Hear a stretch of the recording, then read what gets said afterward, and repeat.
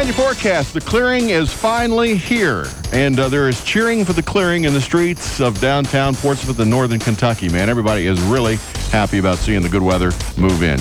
And we could see a daytime high today of 55 degrees. Low tonight's back down into near 40.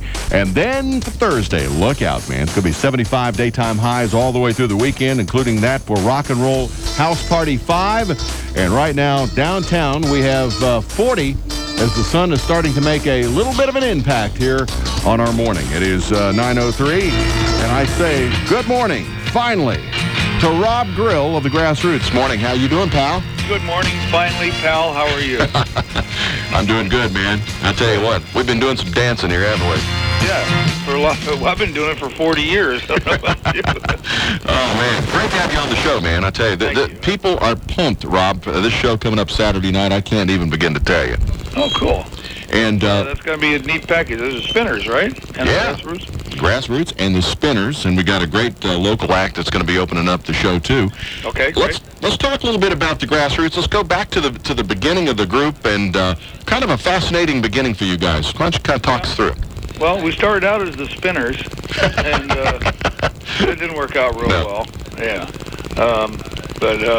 well, the Grassroots started in the mid-'60s in Los Angeles, and there's a lot of weird little stories going around about different bands and everything. But the bottom line is it's 1967. I've been the lead singer, and I've been fortunate enough to sing all those hit records, and I'm still touring. We do 80, 90 shows a year, and the crowds are bigger and wiser, and they laugh at my jokes. That's why I say wiser. Well, that's good. Maybe they've gotten funnier. I think I have. I think I have. Yeah. And we have a lot of fun, and that's all we play is Grassroots hits too. So, yeah. Well, Rob, let me tell you one thing about the Grassroots. You guys, and this is you've been very humble about this, but statistics don't lie. Number 9 group of all time for having top 10 songs. That's rare air. Yeah, that is rare air. And I'm still waiting for the check, but I think it's still a nice accomplishment. What? I was going to say, the thing is, that doesn't happen by accident. You guys have weathered all kinds of musical trends. You started out, back in the 60s when things were happy. Then things didn't get so happy in the late 60s. And you moved right into that phase. Well, we always, it was the time of AM radio. And I think FM came along about 72 or 3. Right. But back then, what they were looking for, AM radio, was these, if you go back that far, was those little 3-minute, 2.5, 3-minute songs. Not little, but that was the length song they wanted. And you had to hit them with so many hooks and grab them, do songs that people walked away singing, and you had to do it quick. Because it'd be like a program director listening to a song, and if he didn't hit him right off the bat, boom, next one. So that's what we were really good at, and we never really felt like we should go into try to make concept albums or such like that, just because it just wasn't up our alley. So we were really good at what we did, and that's what we tried. Along with the Turtles and other groups did the same thing. I was just try to make those 2.5, 3-minute hit records. Well, I hate to disappoint you, but yes, I was there during AM radio, and oh, you were. Well, I'm not disappointed. I'm glad to have the company. But let me tell you something. This is true that AM radio and FM too, once it got into the oldie venue, has always had a love affair with your music, and I think you hit upon something there because you found your niche, which was good time music, good hooks, good fun to listen to music, and I'll tell you, it worked. It worked, and it's still working. People, we were up there singing songs, and I must tell you, if I have a senior moment, because it is rock and roll's version of the senior tour, that. Right, for sure.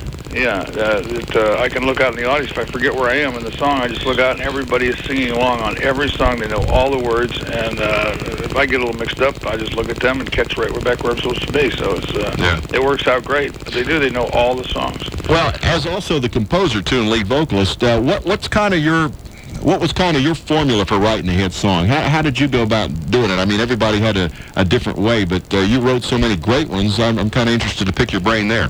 Yeah, well, it's just stuff comes to you. You're strumming the guitar, and lines come to you, and once you get once we had 3 or 4 hits, then it becomes much easier what direction you're supposed to, you need to go in. But believe me, there was a few that we did, and not every one of them were hits. We have an album called The Grassroots Greatest Efforts, as well as a couple of greatest hits albums. Well, of all the hits that you've had, give me one good story on maybe the most surprising or one of them that has a pretty good story to it. Well, Temptation Eyes was written. It was a hit in 1971. Written in 1969, recorded in 1969. We did the tracks, and I did put a vocal. I did put a work vocal. Work vocal, something you lay down while you're recording it, and then you can go back in and re-sing it if you don't like the way exactly it turned out. Although sometimes those live vocals, the ones that you sing when you're actually recording, are the best ones because they got the most, their most feel to it. But anyway, the record company thought, nah, that's not a hit. So they put it up on the shelf, and they moved from Western Recorders, and they built their own studios in Beverly Hills as ABC Downhill Records. And finally, after about 3 mediocre hits, we finally going, you got to bring down that Temptation Eyes. They brought it down, and the vocals sounded great, and we just added a couple more things, the guitar solo and stuff, and put it out, and boom. It was a big hit. So, wow. And then we followed that with Sooner or Later and Two Divided by Love. So that was a pretty good year. Oh yeah, the early '70s and on in. That was '71. Yeah. '71. Yeah. What about now? You got into the Vietnam protests and when music and everybody's heads got a little crazy, but you scored one of your biggest hits during that era with "Live for Today." Tell me about that one. Well, I tell you that's the one we do a little every night. We do a dedication to since we got a lot of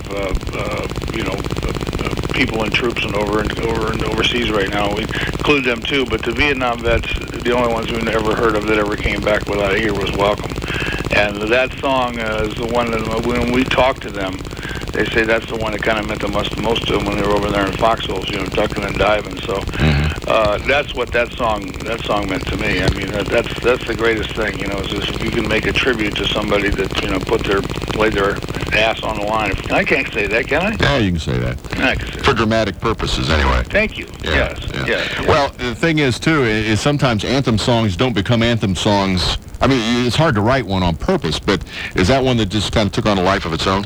Yeah, it did. And, sometimes you write a song and you can't come up, like the sha-la-la-la-la-la. I tried coming up with a bunch of lyrics for that part, You should always think and live for today. Yeah. Don't think, you know what I mean? And I think if I'd have done that, it might have been a hit too, but it wouldn't have stuck in people's heads the way that sha-la-la live for today. Well, you are the hook master, because I tell you, the grassroots music, I think it's one of the reasons it's just so resilient today, and people just continue to love it, because to me that's one of the hardest things in music to do, is to write a song that really sticks to you. Yeah.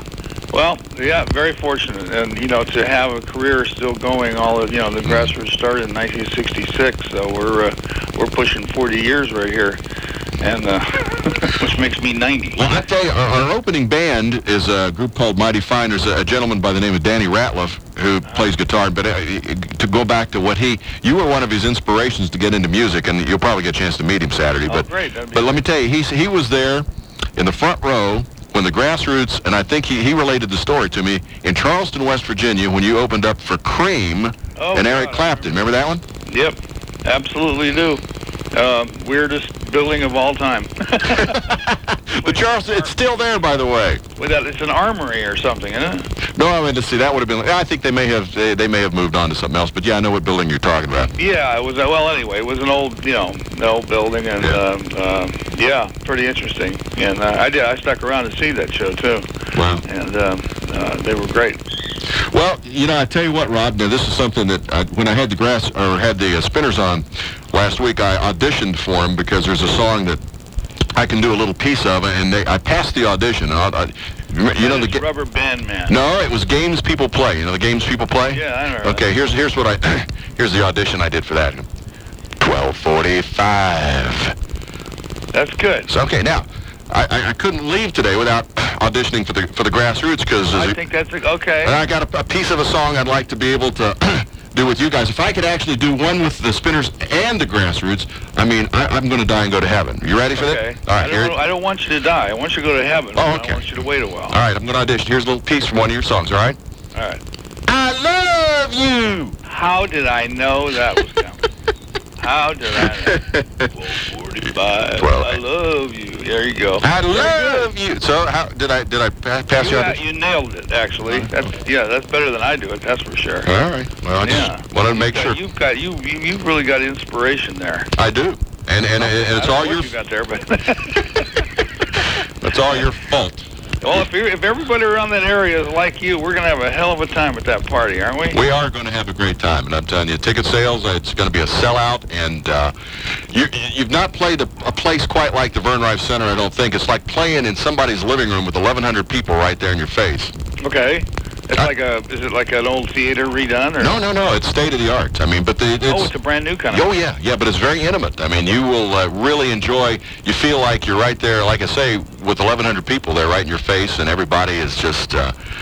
You'll see. This is something you're going to look forward to seeing. I like it when you're up close and tight and comfortable like that. I do.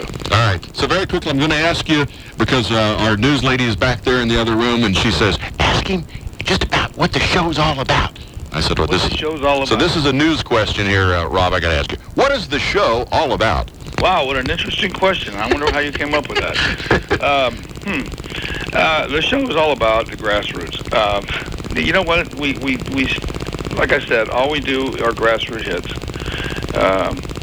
We didn't write every one of our songs, so we actually turned down a couple of big hits that were written for us, and then we passed them on to somebody else. We just said, nah, forget it, and then somebody else released them, and they became number one. So we actually throw a couple of those into the mix, okay? But basically, I'm not sure how long they're going to let us play. They'd have to drag us off the stage because we have so much fun. Right. But we started out with 3 hits, bang, bang, bang, and then I get to talk for a while, and it's basically just some funny stories from the '60s. We talk about the Vietnam War, but nothing heavy. It's all just kind of fun, and I bet you people will be laughing and rolling in the aisles. And people will come up to me afterwards and say, you got to be a stand-up comedian. I said, well, that's what I am. Music's just a hobby. And then immediately after the show, I race to the front of the auditorium where the autograph table is, and I'm happy to sign, anything. We have a live CD that we're finally convinced to do. This guy came up to me a couple years ago and says, you guys ought to do a live CD, and I asked him, what's a CD? So that's how out of whack we were with the times, but it's really turned out great. So it's Grassroots Greatest Hits Live. And if you want to get one of those, I'll be glad to sign it, and if you just want to come up and say hi, you don't have to buy anything. Just come over and say hi. Glad to meet you.